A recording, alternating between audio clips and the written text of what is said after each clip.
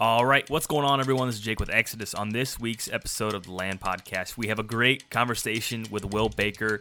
Will is a captain in the U.S. Air Force, 28 years old, from Colorado, and he is part of the First Time Land Buyer series. And you get to hear about how he built a real estate portfolio of rental properties and is using those to basically pay for his piece of ground. Now, he did this on a very realistic income, and it sounds like this is a lot of sweat equity work, homework, and living below his means. So really cool story. He's actually closing on this 250-acre piece of dirt in Kansas the day this goes live, so congratulations to him. And if you'd like to share your story, feel free to reach out. You can send me an email at jhofer@exodusoutdoorgear.com, or you can send me a message on Instagram at Jake Hofer. A lot of folks have been reaching out, and it's been great because these conversations have been wonderful. So we hope you guys enjoy this episode. Real quick, though, as always, a written review is fuel for this podcast. It is how this podcast reaches new people. It is extremely important. So if you guys enjoy this series or podcast or project, please leave a written review. I'm doing everything I can to get these pieces of content out. Things have been absolutely crazy, and I definitely want to keep doing this. It's fun, but I just want to make sure that it's hitting its mark and reaching people that enjoy it. Also, there's the resource sign up in the Linktree links below in the description. You can go there, sign up for that. And I don't know if I have any more Pat Porter books, so maybe I'll reach out to him, or we'll build together a deliverable with some great content in that. So if that's the case, you might have to give me a little bit of time on that. So anyways, that's it for now. We hope you guys enjoy this episode. Let's go. All right, we are live. I have Will Baker here on the Zoom call. What's going on? Hey, Jake. How you doing, man? Good. So you listened to one of the past podcasts, and you have some exciting things going on, and about to close on your first piece here, like within the week. So hopefully when this is live, you'll have bought your first piece. But tell everyone who you are in a few sentences and where you reside. Okay. So like Jake was saying, I was working on a rental house, and I heard the Land Podcast, and it was everything I had been looking for like the last 10 years. And so I had to hit him up. So now we're recording together, and it's awesome. My dream's coming true in about 3 to 5 days here when we close on farm in Kansas. And I grew up in the Midwest, grew up in Minnesota, and then came out to Colorado for school. And then after I graduated, went active duty in the military. And I've been active duty for the last 5 years. And then on the side, I've just kind of bought homes, had roommates, fixed them up, and rented them out.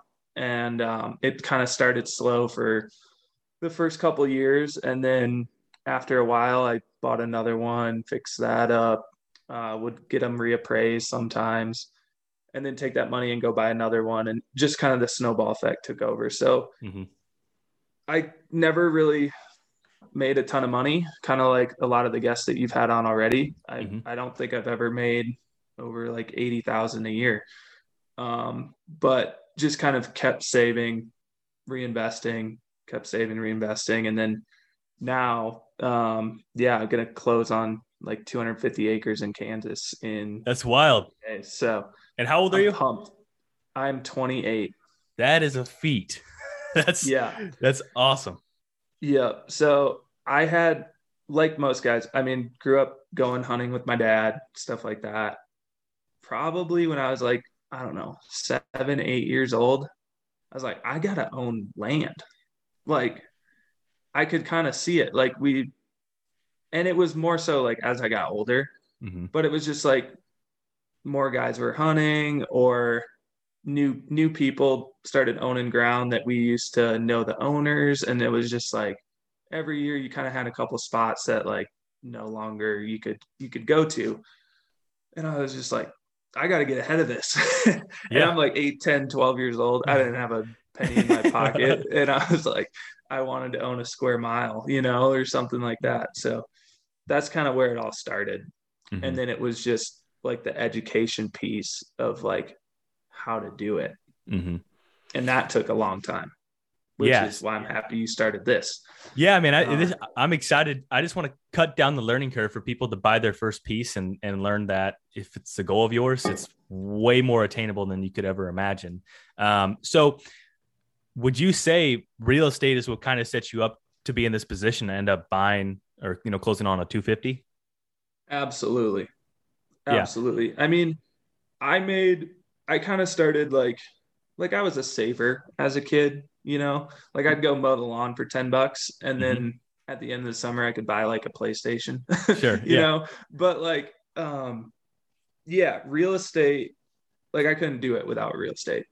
Like if I put all my money, if I put 20% of my income in the stock market, I'd be doing well with the run that we've had the last 5 years. But I've done a lot better in real estate just because you can, the stock market is so, there's buyers and sellers constantly. It's very, it's tough to find a deal, I think. I mean, there's a sophisticated market. Yeah. I mean, we're at a disadvantage too, unless you're working down on Wall Street in New York. I think most people are at a disadvantage. But if you're buying real estate in a local market where you have a competitive edge over others, or whatever that competitive edge can be, you can beat the market, I would say.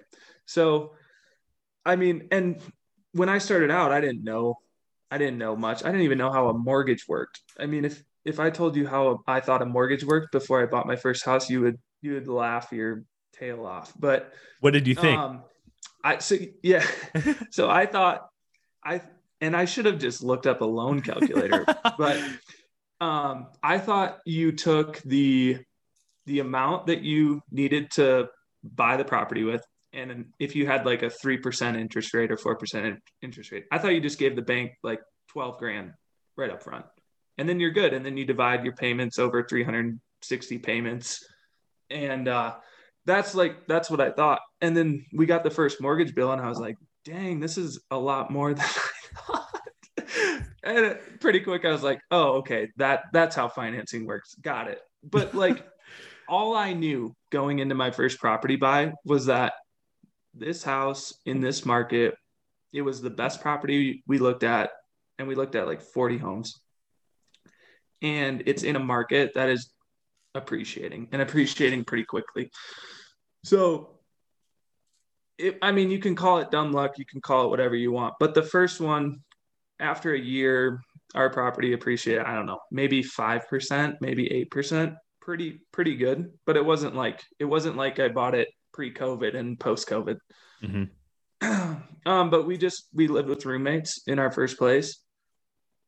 Instead of paying like $1,200 for an apartment, I paid like $450, and then plus utilities. I mean, so if you look at like your budget, your biggest chunk of the pie usually is living expense. And I would take that and I shrunk that down to like, I mean, some months it was probably less than my gas bill, for driving around town.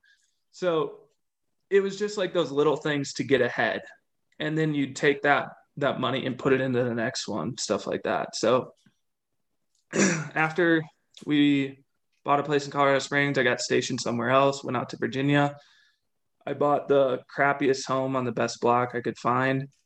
And that was a learning experience. I don't want to say don't do it, but just be prepared.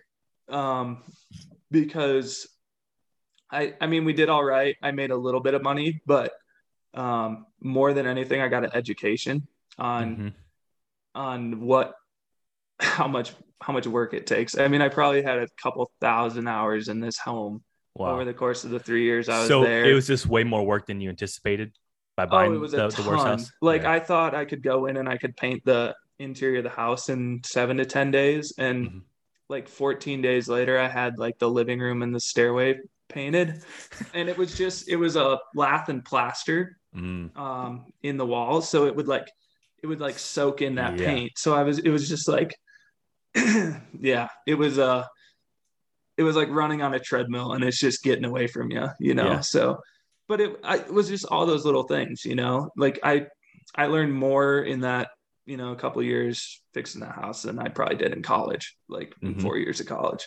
Just so it was like I was paying for an education, but I also came out all right. So yeah, so I did But that. yeah, it sets you up for more deals down the road to know what to look for. Exactly. Yep. And so we sold that house in Virginia, and then we came out to Colorado again for my next assignment and bought another place.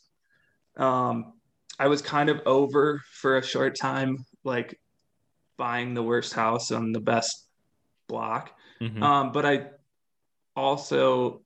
found a house that I thought was undervalued in one of the better parts of town. So, and actually got it for a little bit under what they were asking, which in the last like 2 years is unheard of. Right. So I was happy with that. And then just turn that into a couple more rentals in the Midwest. And I'd go out, and whenever I had free time away from school, I'd be painting them or putting up light fixtures, new outlets, all sorts of new carpet, ripping out carpet, refinishing hardwood floors. So the whole time I knew what the end goal was. Like, it was to save up for that down payment. But one thing I wanted is I didn't want to save up for that down payment and then not have some sort of asset to pay the mortgage, which I think is like really important, because you can save up for a down payment, but all of a sudden, if you have, $1,000 a month that you've got to come up with every month after, that's no fun, So I wanted assets lined up that would help pay for them down the road. So that's why I've had to sell a couple properties, but if I sold one, I'd buy another one and just keep going. But if I could, I would refinance them with the bank with that sweat equity value that I created. And then I'd use that money so that you still own your asset, and that asset pays for, I don't want to call the farm that I'm getting a liability, but it does not produce an income at the moment. So sure. Yeah.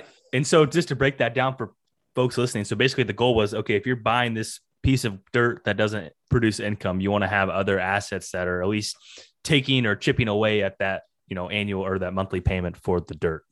Exactly. I mean, I listen to different podcasts on investing and stuff like that. And it's always, so-and-so wants a Tesla, so-and-so wants a sports car. And a lot of people will say, go buy something that will produce the income to pay that off. It's no different. That's than that. That's a Grant Cardone thing, isn't it? Yeah, that's a Grant Cardone, Brandon Turner. Yeah. Okay. Yeah. So. Yeah. And so for anyone that out there that doesn't know, I'm not familiar with the other guy, but Grant Cardone is a 10X guy, real estate guy, giant rental big personality. Personality. Absolutely. And so his whole thing is, if you're buying something that's a luxury purchase, make sure you have the assets to basically pay for it. And until then, you can't afford it. This is kind of what it boils down to. So that makes sense. And I think it's tough, especially with land when it's not income producing. It's still appreciating, and you can still go in and quote unquote fix it up. Like if you buy an ugly piece of ground and make it more desirable, it's going to intrinsically increase the price. But in terms of cash flow, you're out of luck. Yeah. So that was kind of the mindset going into that. I've tried to buy different pieces throughout the years, and to be honest, it was never quite the right time. But yeah, I mean, it all came down to, okay, I have the down payment now, but if I go buy another property, it sucks. I'm going to go back to zero or closer to zero than where I am now. But I can make that cash flow machine that I'm just doing on the side start working for me for the long run. Because if you buy the farm first and you don't have anything to pay for it, it's a lot tougher to build that little ATM in the backyard that's paying for it. So for sure. Yeah. I don't have the patience for that, because I know that's probably the right way to do it, but I don't think realistically that's what I'm going to do. It's all good, because if you can, there's other ways to make money. You don't have to have a rental property. You can work harder at your job. You can get another job. You can get a raise. You can, Yeah. I mean, there's tons of ways to do it, but that's just the way. My raises are, I work for the government, so I know what I'm going to make for the next. Yeah. You have the payment 10, schedule. 20 years. Yeah. Yeah. My girlfriend works for the USDA, so I'm familiar with the different lines, and each year, you know, how that works. But the other thing that I would say on top of that is if you have a solid emergency fund and you can weather a storm for a year. I'm a very entrepreneurial person. And it's like, if I can't find a way to pivot in some way to produce income in a year, then I need to take a hard look in the mirror, because that's plenty of time to adjust, in my opinion. Yeah. Absolutely. So talk a little bit about your rentals as well. Were they mostly like buy, hold, or buy, fix up, rent, or were you doing the cash out refinances, which you talked about a little bit? But yeah, so the first one we bought, it was just a nice home in Colorado Springs. It was I didn't know. I learned about real estate investing after I bought the home. Let me put it that way. So the first one, all me and my buddy knew is that we didn't want to pay rent to somebody. That's all we knew. And we're like, hey, Colorado Springs, like, it grows every year. Like, it's a good spot. You know, there's mountains right out your back door. There's tons of things to do. So that's how it started. And honestly, if I would have known everything going in, and if somebody's listening to this and there's, scared shitless,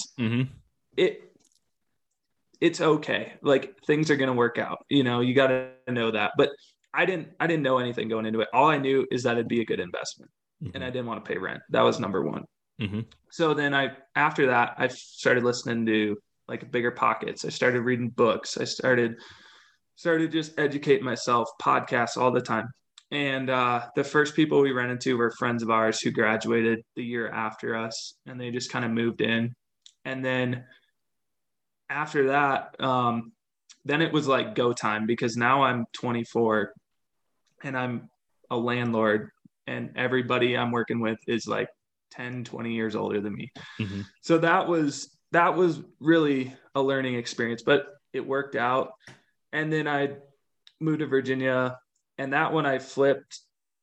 I hate the word flip, but we just worked on it for years. The 3 years I was there, sold it.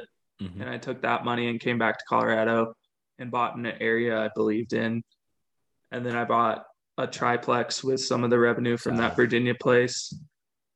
And I haven't really done a whole lot to those properties. We put this bar in behind me, and some stuff like that. But then I went. So are you living in the triplex right now, or? No, the triplex is in Minnesota. Okay. $30,000 for a triplex. All three? Not a door? Not a door. $30,000 for the whole thing. 10 G's a door. And no one wanted to buy it because it was ugly on the outside and it had issues. But it's like, there's 2 people renting 2 out of the 3 units right now. So like, there's people that are happy with where they're at. Like, it's ugly. It doesn't look good, but if you put in the work, it will look good. So I bought it. It was on the market for like a year and listed much higher. And I was just like, I'll give you $30,000. And it was just the right time for them, the right time for me. So wow. I bought the triplex, and then over since like January of this year, bought 3 and closed on another one in the Midwest. So awesome.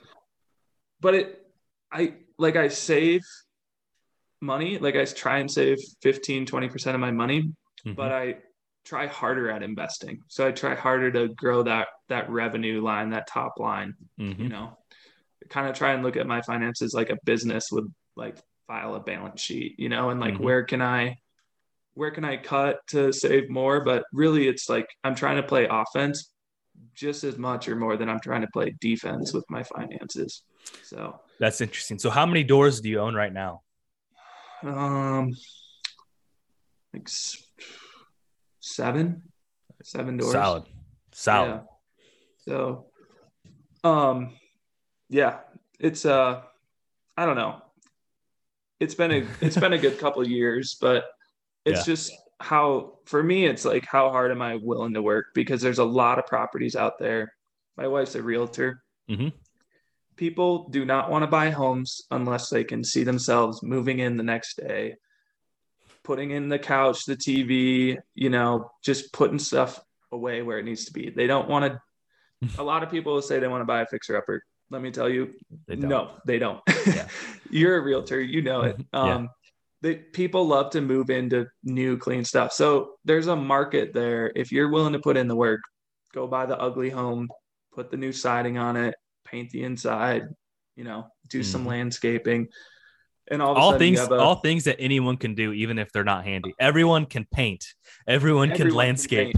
Now there's I will bring people in sometimes or have somebody work for me, and not everyone knows how to paint, but it's pretty easy to figure it out. Sure. If you care enough, you can learn how to rip out carpet. Like it's just a brute force thing. It's ugly and nasty, but it pays for itself. Yeah. If you're willing to do it. Yeah. It all comes down to having the initiative to do it is really what it comes down to. So that's cool. So let's talk a little bit about the 250 that you're hopefully will have closed on by the time this goes live. So it sounded like you looked for quite a few years then, or you're at least kind of window shopping.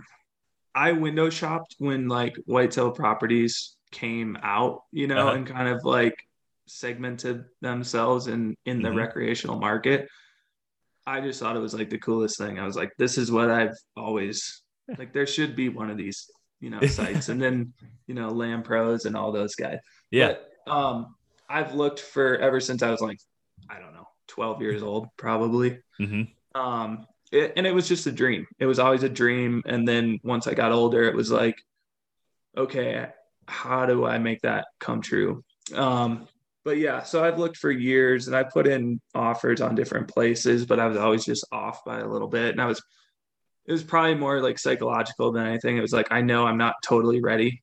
Like I need some other assets and investments before I go buy something that has just been a pipe dream. So, yeah, but I started looking kind of seriously over the last year once, it was a good year to own real estate, just straight up. So I started looking, I thought I could maybe make something work. And I kind of grew up, my dad and his uncle or his brother and my uncle, they'd own like a 40, and I just wanted something a little bigger so that you could bring people down and it wouldn't feel congested and stuff like that. So I wanted something. A 250 should do that then. Yeah, it's a chunk. I've walked it now like 4 or 5 times, and every time there's like something. There's 20 acres that I didn't see before, and it's but it's down in southeast Kansas, so it's in a good area, and it borders Oklahoma on the southern side, and it's kind of like it's like a number 7 kind of. So it's like an L or whatever flipped upside down, but it's like 180 acres up top. And then there's like a 80-acre chunk plus or minus that runs straight south.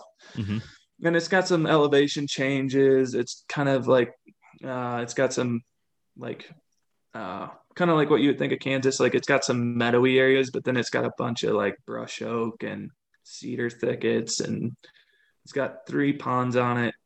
Wow. It's got a river system that kind of runs through the south end of the property, and then one of the ponds kind of drains out or trickles out and up in the northern end of the property. But yeah, that's cool. So tell us, how did you find that deal? So I started just like with homes. I'm always trying to find something that somebody isn't looking at in a certain way, or something that's discounted or something like that. So I found a different farm, actually. I found a different farm. It had one picture. It was right around the same acreage, and it was right around the same price. But it was in the same area. So I went to look at that farm because I thought this is going to be the one.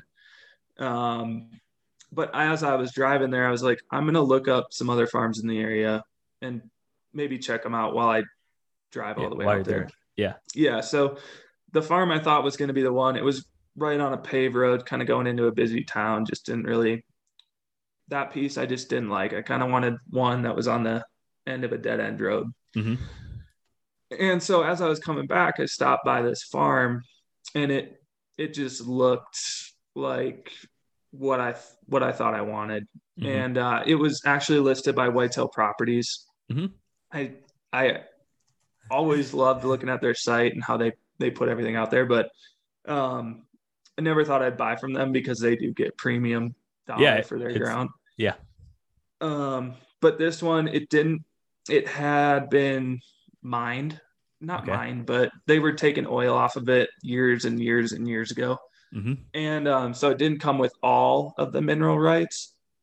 So I got my discount, I guess, that I was looking for. And I was talking with the realtor, and he's like, a lot of guys, they don't want to buy it if it doesn't come with 100% of the mineral rights. But I just look at it going forward, like I'm not looking to make oil money off of it. And I think a lot of the oil money in our country, or at least that part of the country, has kind of been taken out. Already extracted. Yeah. Yeah. So it's like, if this place had all the mineral rights, but it had already been, all that oil has been taken out, like, what's the point? So I'm getting a discount a little bit.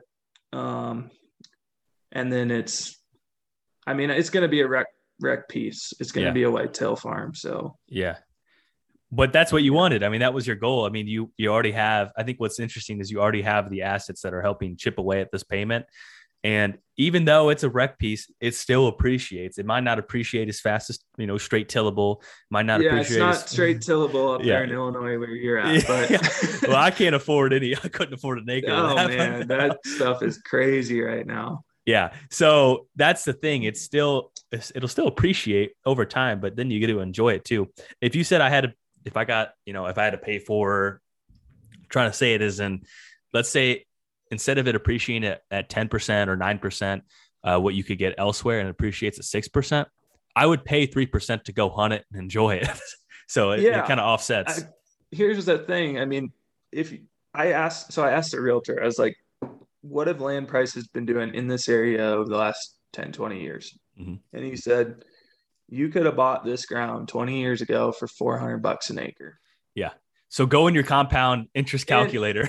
Yeah. I mean, so I paid just under, right around $1,600 an acre. And if I'm not expecting it to 4x over the next 20 years, but if it doubles in 20 years, or if it goes up 3% a year, it's paying off my interest rate.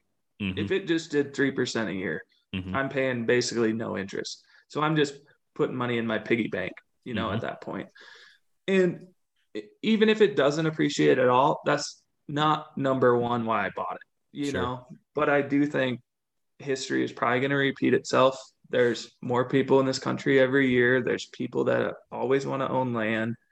It's like, I would say it's the American dream is to own your own little piece of the earth. But yeah, I totally agree with that. So yeah, I mean, I bought it as an investment, but also it was a selfish, there's emotion in it. Purchase. Yeah, there's emotion. So you said the realtor said it was worth probably $450 20 years ago an acre. Yeah, he's like, guys were buying ground in the 400 or 500 range 20 years ago. All right, it makes me sick. But it's also like, you can look at it two ways. You can look at it as, I missed the boat, or hey, let's do it now. It's gonna happen. We're again. Going up. So yeah. So and you're at 16 an acre? Yeah, just under that. Okay, so perfect. So in this compound interest calculator, $450 is the initial quote unquote investment. Length of time, 20 years. Estimated interest rate, I put 6.5, comes out to $1,585 an acre. So that's right there at 6.5%, which is, you talk to if you talk to like an Edward Jones person, like, well, we'll get you 7%. Like, you can get 10, 11, 12 in an ETF. Imagine earning 6, 7, 8% on a piece of hunting ground.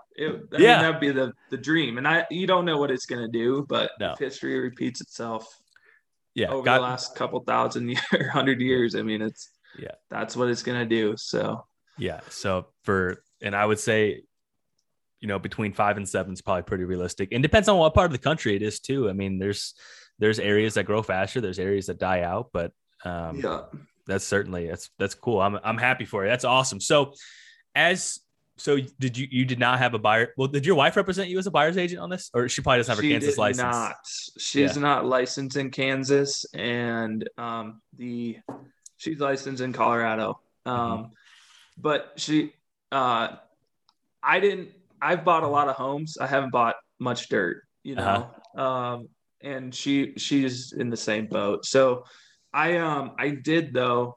This could be a tip for some of the listeners. I didn't go with a buyer's agent, and it can go both ways, right?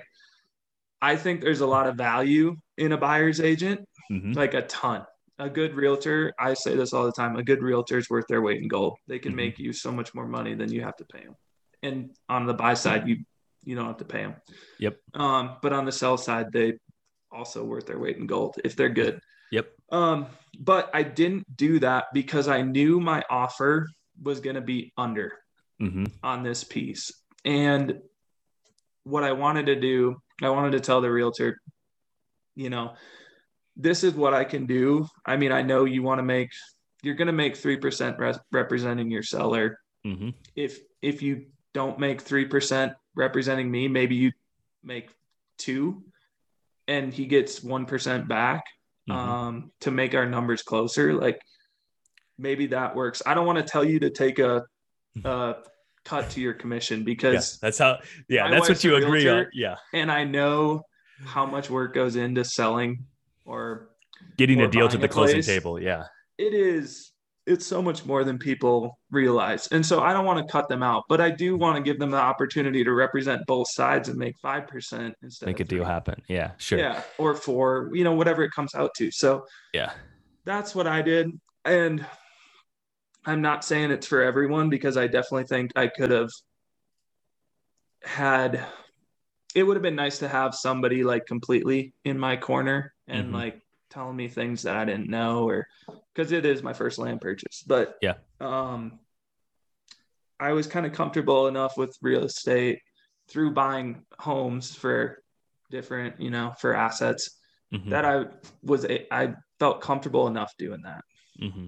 Yeah. I mean, I think it's accurate. And as a broker myself, I cringe at the advice because I know,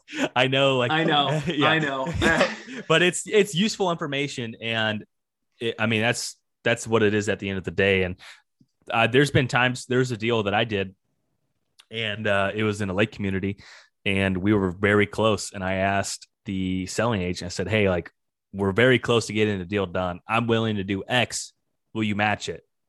Nope. Yeah. Nope. I know. That's my, like he said, this is what I do for a living. I can't do it. I still did it because I was like, let's just get the deal done. And, I, like a good broker, it's the long, I hope this client will refer me, will offer, will buy or sell again in the future. And that's how I look at it on a 10-year scope, not a 1-month scope or a 1 deal scope, but it's definitely useful information. And I'll just reiterate this one more time because I totally understand why you cringe at it. A good realtor is worth their weight in gold. Like, for your clients, you're going to know a properties before anybody else does. Yep. And there's a lot of weight in that, and getting a deal slid over to somebody before they go, hey, we're going to go to auction. Hey, we're going to list it. That's huge. Or, hey, nobody wants this piece because it doesn't have X, but this piece has giants running around on it. Or you didn't know that there's 20 acres of CRP that nobody else knows about, or it's not marketed right, or there's so much that a good realtor can bring to the table. Yeah, so. I agree. Yeah. And I think it's important to work with a legitimate local expert as well. If I know a lot of agents cover a lot of distance. I don't, because I don't know those other areas. I don't know the locals. I don't know. So that's the other thing too, is finding someone that does a lot of deals in a small, tight part of the map. I think that's key. But okay, so what were some of the biggest factors as you were shopping for a piece? Was it trophy quality, price, proximity to your house or where you live, where you want to be? I have a long drive to this place. I'm not gonna lie. It's about an 8-hour jaunt. Whew. But like I said, I'm active duty military.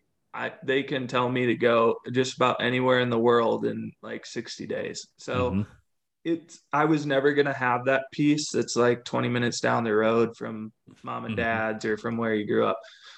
Now someday maybe, but like you've talked about with tons of different guests you've had on, buy now. It's all about time in the market, not time in the market. And then you can use that piece later to buy something else. So if this piece works out and it's everything I wanted, I'll keep it forever. But if not, or if something else better comes up, then I can take that and use it to buy the next one. Yeah. Sell it, go buy a new piece, or keep it, or borrow, have the note paid down and use it as equity to buy a place close to your home. So the driving thing, it is what it is.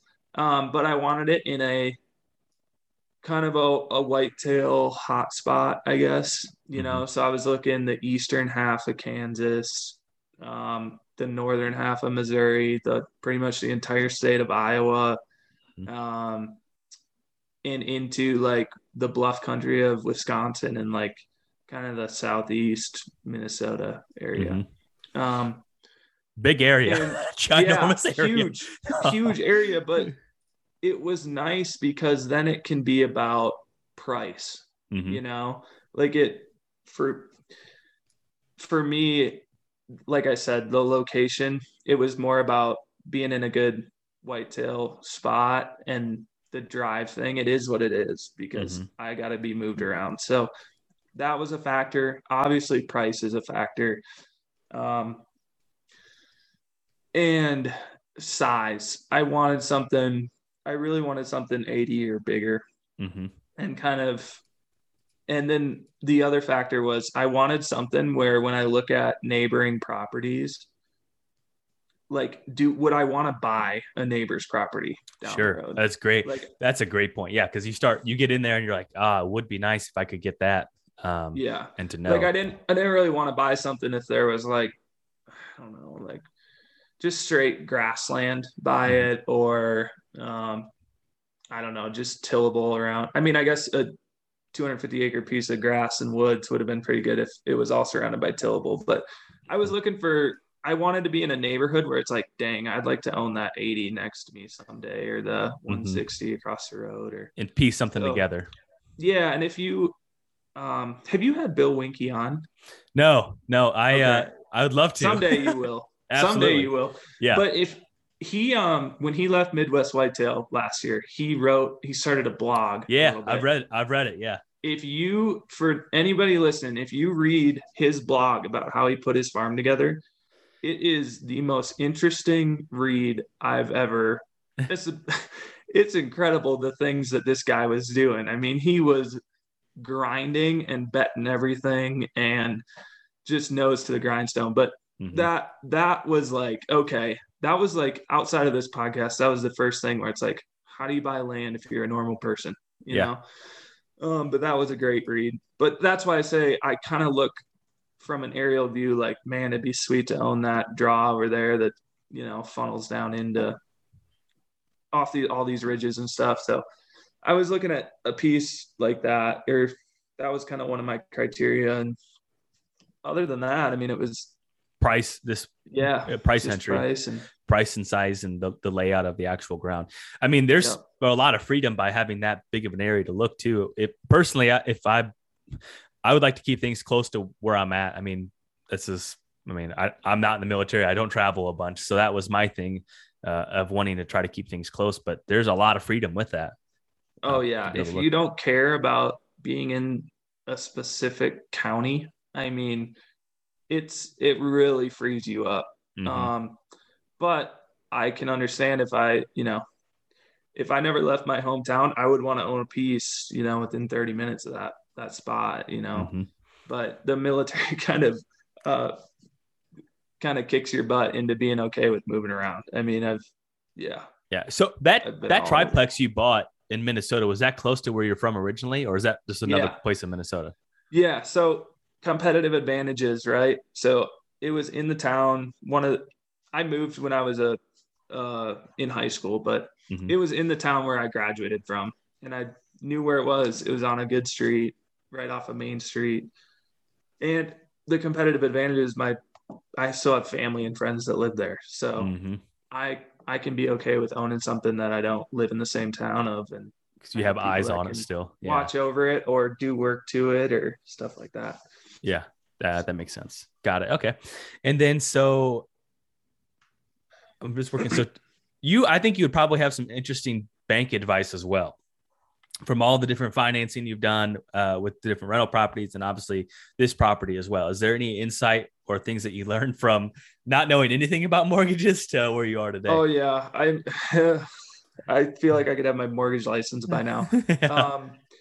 Small local banks, you hear it all the time. My real estate investing portion or side hustle went 10x once I started working with small local banks. Mm-hmm. And Um, why is that or how? I it's they they make things easier. You know, they don't once I do one loan with them, I don't need to provide 25 documents with them for the second, third, fourth. I can call them up and say, "Hey, we just put $20,000 into this property. I'd like to reappraise it and refinance it." Mm-hmm. Okay, cool. We'll have our reappraiser out there next week. Click. I mean, that doesn't happen when you are working with Rocket Mortgage. Yeah. You don't have a line to the bank president or anything like that. So we just called around. We told people what we wanted to do. We said, "Hey, we're buying investment properties. We're going to buy 3 to 6 this year. Would you like to?"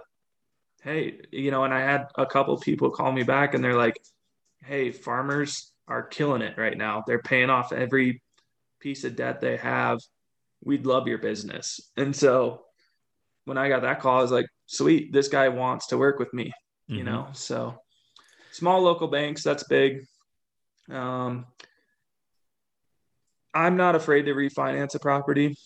A lot of people say, you should never refinance property or you should never take money out of a property. And I understand that. But if I take money out of a property to go buy another asset, Mm-hmm. I'm okay with that because I like having debt on assets or income producing assets. That's the name of the game, in my Mm-hmm. opinion, to building equity, building wealth, building, financial freedom. Now, if you're refinancing your property to go buy a new truck, I would have some different words for you, Sure. but if you're going to buy an asset, an income producing asset, I would refinance all the time. Yeah. And that's the other thing. Small local banks, It's cheaper to they don't refinance, I'm charge. sure. Yeah. They don't charge that much. I mean, I refinanced a house, maybe cost me $1,000. Mm-hmm. If I refinance a different place through, one of the big lenders, Wells Fargo, Rocket Mortgage, Chase. it's Yeah. going to Yeah. cost me $5,000 plus. Mm-hmm. So Yeah, I mean that's huge. I mean, and that is definitely a theme that with everyone we've talked to is getting to know your local bank or a bank that does business in that area. yeah, There's a bank with me, they single branch bank, super good, relationship with them. I can text the guy I need to talk yeah, to on the it's weekend. incredible. Like you're not texting the CEO of Rocket Mortgage. You're not doing it. No. Yeah. Like so yeah, with those and they're funded just as well or better than those guys, Mm-hmm. and they have a lot of times they have less stringent requirements, Mm-hmm. which I don't know. I mean, you should be if you want to do this, you have to be bankable. Like there's no way Yeah. around it. You got to pay off your credit cards, you got to pay loans, you got to have some money in the bank. But one, like as long as you meet kind of the basic requirements, they have a lot of leniency on what they can do, Mm-hmm. which the big banks do not. Correct. Yeah, that's key. So let me ask you this. So someone that's listening to this, they're trying to gear up to buy their first piece of ground. What advice would you give them? Oh man. Uh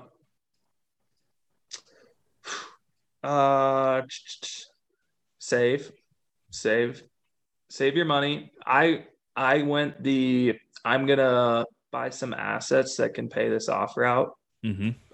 pay this property off.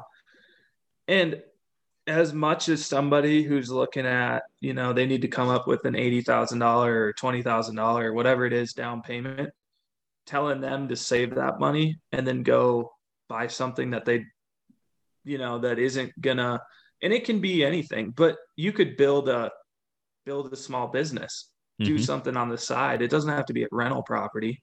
But I would say, unless you're making a ton of money, which I don't think this podcast is for those people, Mm-hmm. I would try and buy an asset that can pay off your ground. Mm-hmm. Or I mean, the other alternative is to just manage your money really well or to Mm-hmm. make a ton of it, which Those are your three options pretty much. yeah, I mean, those are your options. So you can save and save and save, and that works. I would say it's a little more painful if you do it up front. My homes are going to pay off this property, and Mm-hmm. that's nice because I don't have to touch other income streams. I don't have to feel that monthly pain. I mean, I'll feel it a little bit because I'm not going to have as much rental income. All that's kind of going to the farm for a little bit, but Mm-hmm. I can take the money that I was already earning through my military salary and I can kind of build another nest egg on the side, or I can still go buy more properties and I won't feel it down the line. Mm-hmm. So Yeah. that would be my take. But for me, it was an education thing. I didn't get a financial education. I got a business degree from a really good school. Mm-hmm. I got a little bit at home, hey, save your money, 10% in the bank every month, yada, Mm-hmm. yada. But when it comes to like growing money, investments, I didn't get a whole lot of that growing up. And I mean, I got some of it. My dad, he's a landowner. He's got some farmland and stuff like that. My parents Mm-hmm. owned homes, Mm-hmm. but they didn't have rental homes or stuff like that. So all of that I found through the desire to own land. And it was like, how can I do it? Mm-hmm. How can I do it? I'm not going to say I'm never going to make a certain amount of money, but I knew for a while I'm not going to make 200,000 a year. I'm not going to make the money that some people make to just go and buy it Mm-hmm. and not worry about it. So financial education, I mean, 3 books I read. I read Millionaire Next Door. I read a book by Scott Trent. She's the CEO now of Bigger Pockets, called Set for Life. Mm-hmm. And then Rich Dad, Poor Dad. If you read those 3 books, you'll have a better financial education than 95% of the U.S. population, I would say. Mm-hmm. So, and it'll get you thinking different about money. It'll get you thinking different about going out and buying a vehicle, or should I buy a used one, or do I need to live in a $2,000 apartment in downtown, or can I live with a buddy? And so that was a big thing for me, and that's what I would tell somebody is the more you can educate yourself financially, the easier this thing is going to be to attain. Mm-hmm. Yeah, and those books are all written for anyone to read and understand. They're very, very basic. 5th grade level. Yeah. They so should don't get intimidated by school. Yeah, honestly, yeah. And so that's definitely good advice. And I'm glad you brought up that book list because I've read 2 of the 3. So definitely great. Which one haven't you read? Set for Life? Yeah. Yeah, that's a great book. I read that book. I went in, I sold my truck the next day. I mean, that's how motivated it had me, That's great. I sold my truck, bought a bike, and then a few weeks later, I was like, I can't bike to work every day. So you go buy a car? So yeah, I went and bought like an old 4Runner for $5,000. But nice. Yeah. Anyways, go read the books. They're great. That's the one thing I think with anyone that's trying to get into land too. I think vehicles is the biggest culprit of making it happen. Whether it's the actual cash or the payment, and then your debt to income is, not where it needs to be to borrow to buy a piece of ground. Yeah. Hold on. You're a big loan calculator guy. Oh yeah. Pull up what a $60,000 truck cost you. 60. Yeah. We'll say 4% on a 5-year note. Calculate. I'm glad someone else is doing some calculations here. That payment monthly payment is $1,100 Yeah, which is on a probably $60,000 truck.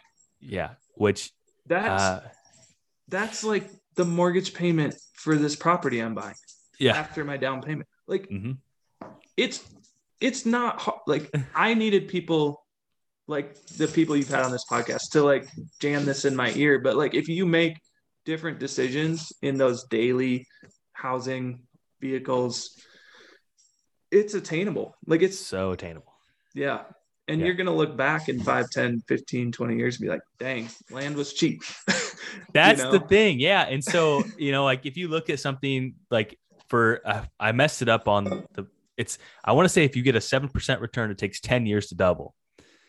So that's about right. Yeah. So then if you look at that ground in Kansas, 6.5. So then whatever that calculates out to maybe 12 years.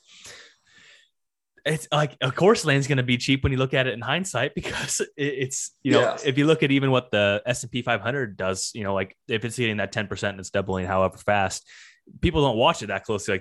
But people can remember, oh, so-and-so's farm right up the road sold for this, and now it just sold for this 20 years later. And it's so much more comprehensible for them. But that same stuff's happening everywhere and so many other things. And then the trucks, all those go down in value drastically too. Yeah, you can about unless you bought it in like 2020. I mean, every year other than the last one, they've depreciated. So yeah, I mean, and I drive a nice truck, but I bought it used for $20,000. Mm-hmm.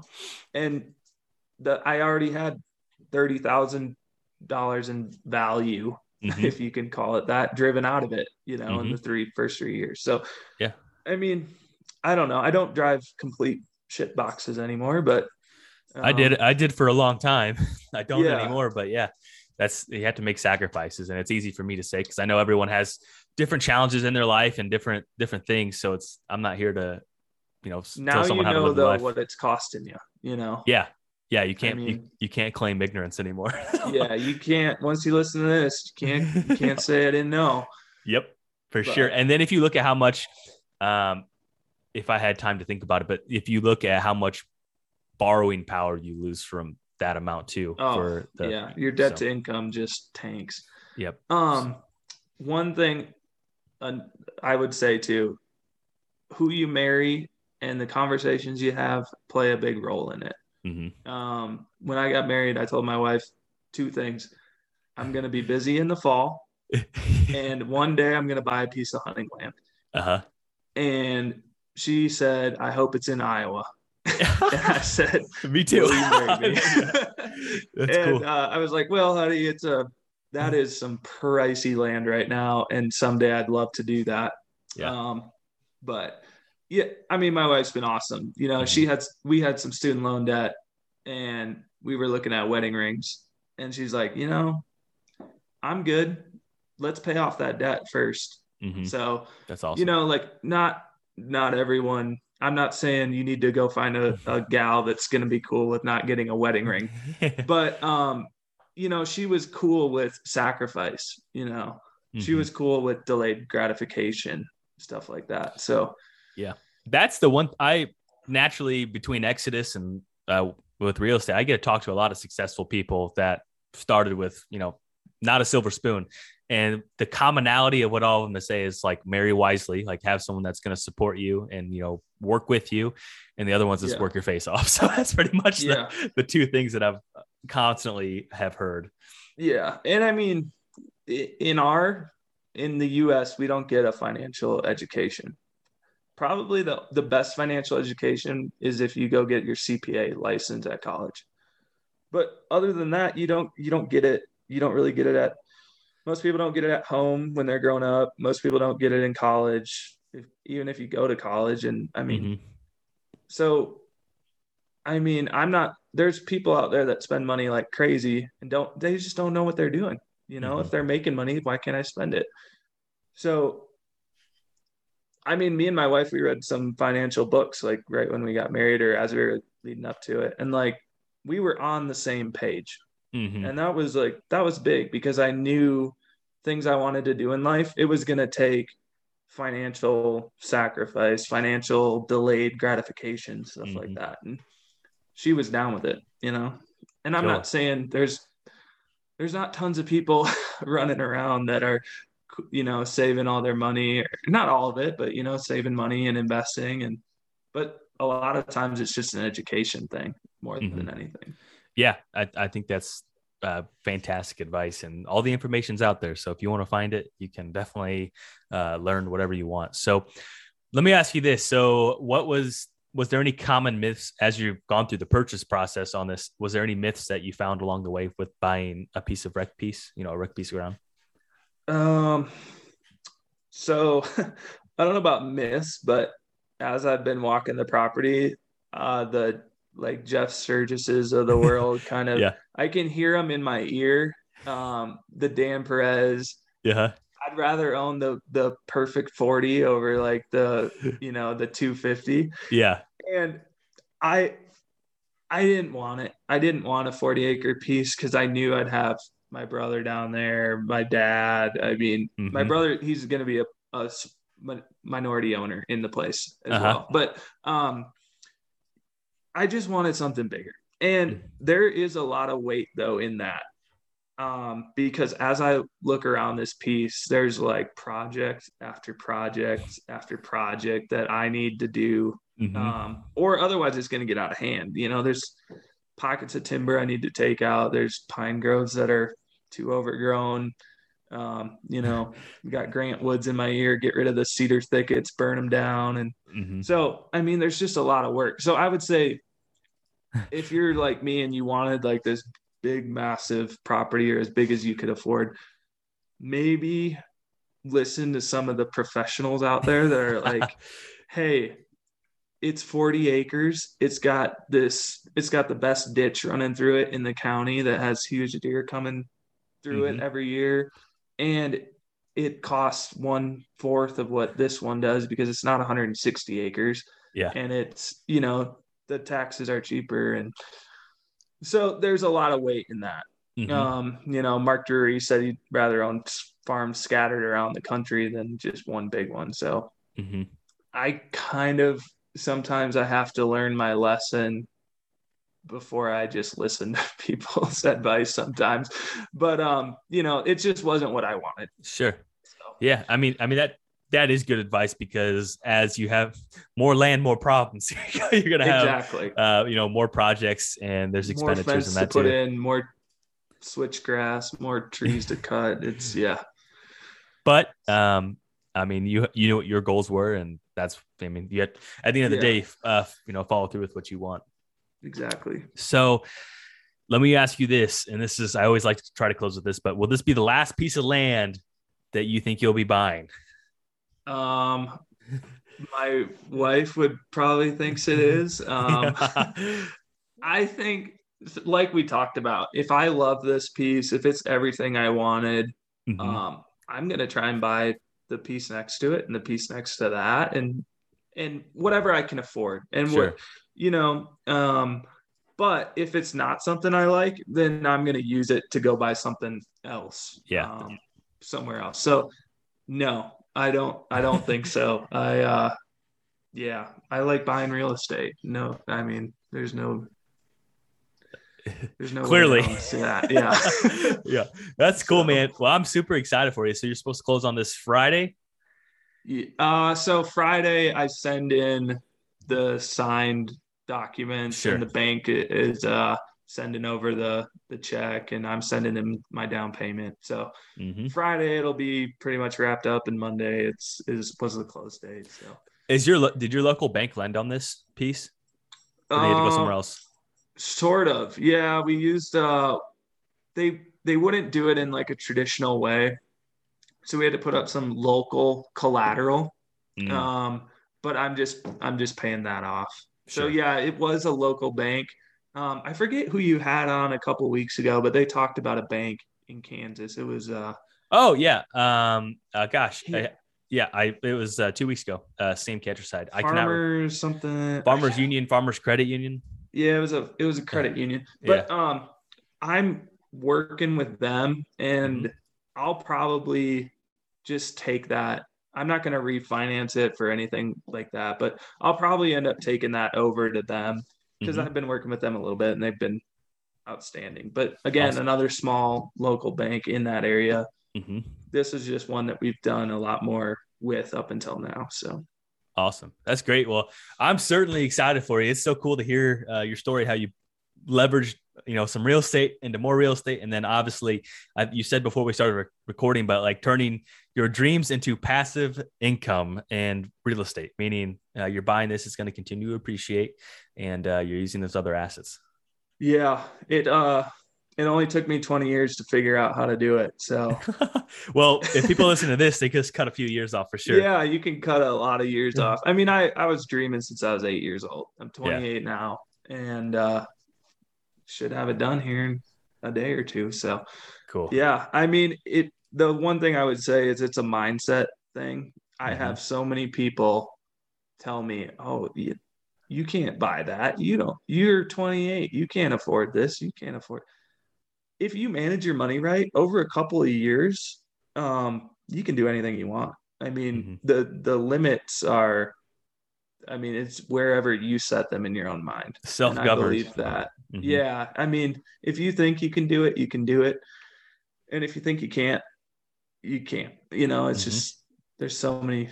Yeah. The mindset of money is a big thing. So for sure. Yeah. Well, anyone listening to this, you have to pick up some of those books and at least try to read one of the three. And I think all of them, I'm taking your word on the middle one from the Bigger Pockets, but I know the other two are good. I mean, you've already read two really good ones. For sure.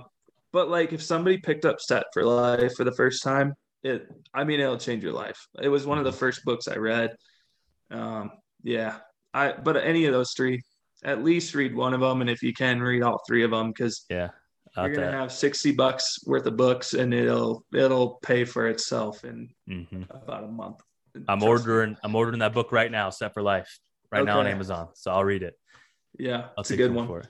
Awesome. But yeah, thanks for having me on, Jake. Like I said, I was sitting there grinding, sweating, painting a rental house, and I found your podcast. And That's I was so cool. like, I need to message this guy, because if I don't do it, I'll never do it.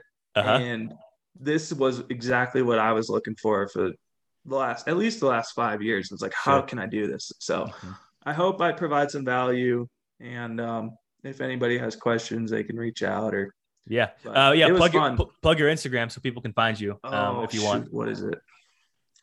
It is Willie Bake, one word, WILLIEBAKE. Yeah, just send me a DM if you've got a question or want to run a plan by me, or how you think you can do it, or how to get your first rental property, or things to look for. Get your first rental. Yeah, I'd love to help anybody with that. Cool. Well, I appreciate it. Congratulations, and look forward to. I'm about to see it. What kind of bucks you guys put down on the new parcel this year? Yeah, we'll see. We just got some cameras out, so it's fun. It's like Christmas morning every day, dude. Yeah, heck yeah. Awesome. And congrats to you on you are grinding. A realtor, a podcaster, business owner, marketing director. I just feel lucky every single. I hate to be like the cliche. I feel lucky because there's other people like I couldn't work as much as you, but it's like this is what I live for. What you're working on, it's pretty easy. Yeah, so. Like you're always answering your phone. It's like I enjoy this. If I could understand if I didn't like it, it would be a bear. But I'm energized every single day. I get up, work my tail off. Yeah. So awesome. Well, I look forward to following along. Congrats. Yeah. Thanks for having me on, Jake. Yep. Have a good one.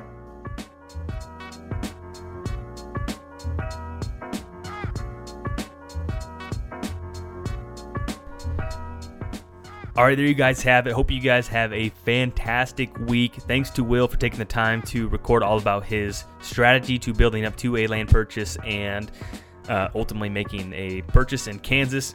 A couple key takeaways that I got that I think are very important. Having cash flow producing assets to help pay for land is a awesome strategy and makes a ton of sense. A little bit more delayed gratification, but nonetheless makes total sense. I'm not going to say I'm going to do it, but I think it is a great idea for anyone that is maybe wanting to work towards that. The other key takeaway that I found very interesting was, given his career, he was able to open up his shopping to a huge area that most people aren't able to do that or don't want to do that. I'm someone that's going to want to hunt basically, quote unquote, in my backyard or within an hour of where I sleep every night. But for someone like him, find the best deal that you can in a 6-state area.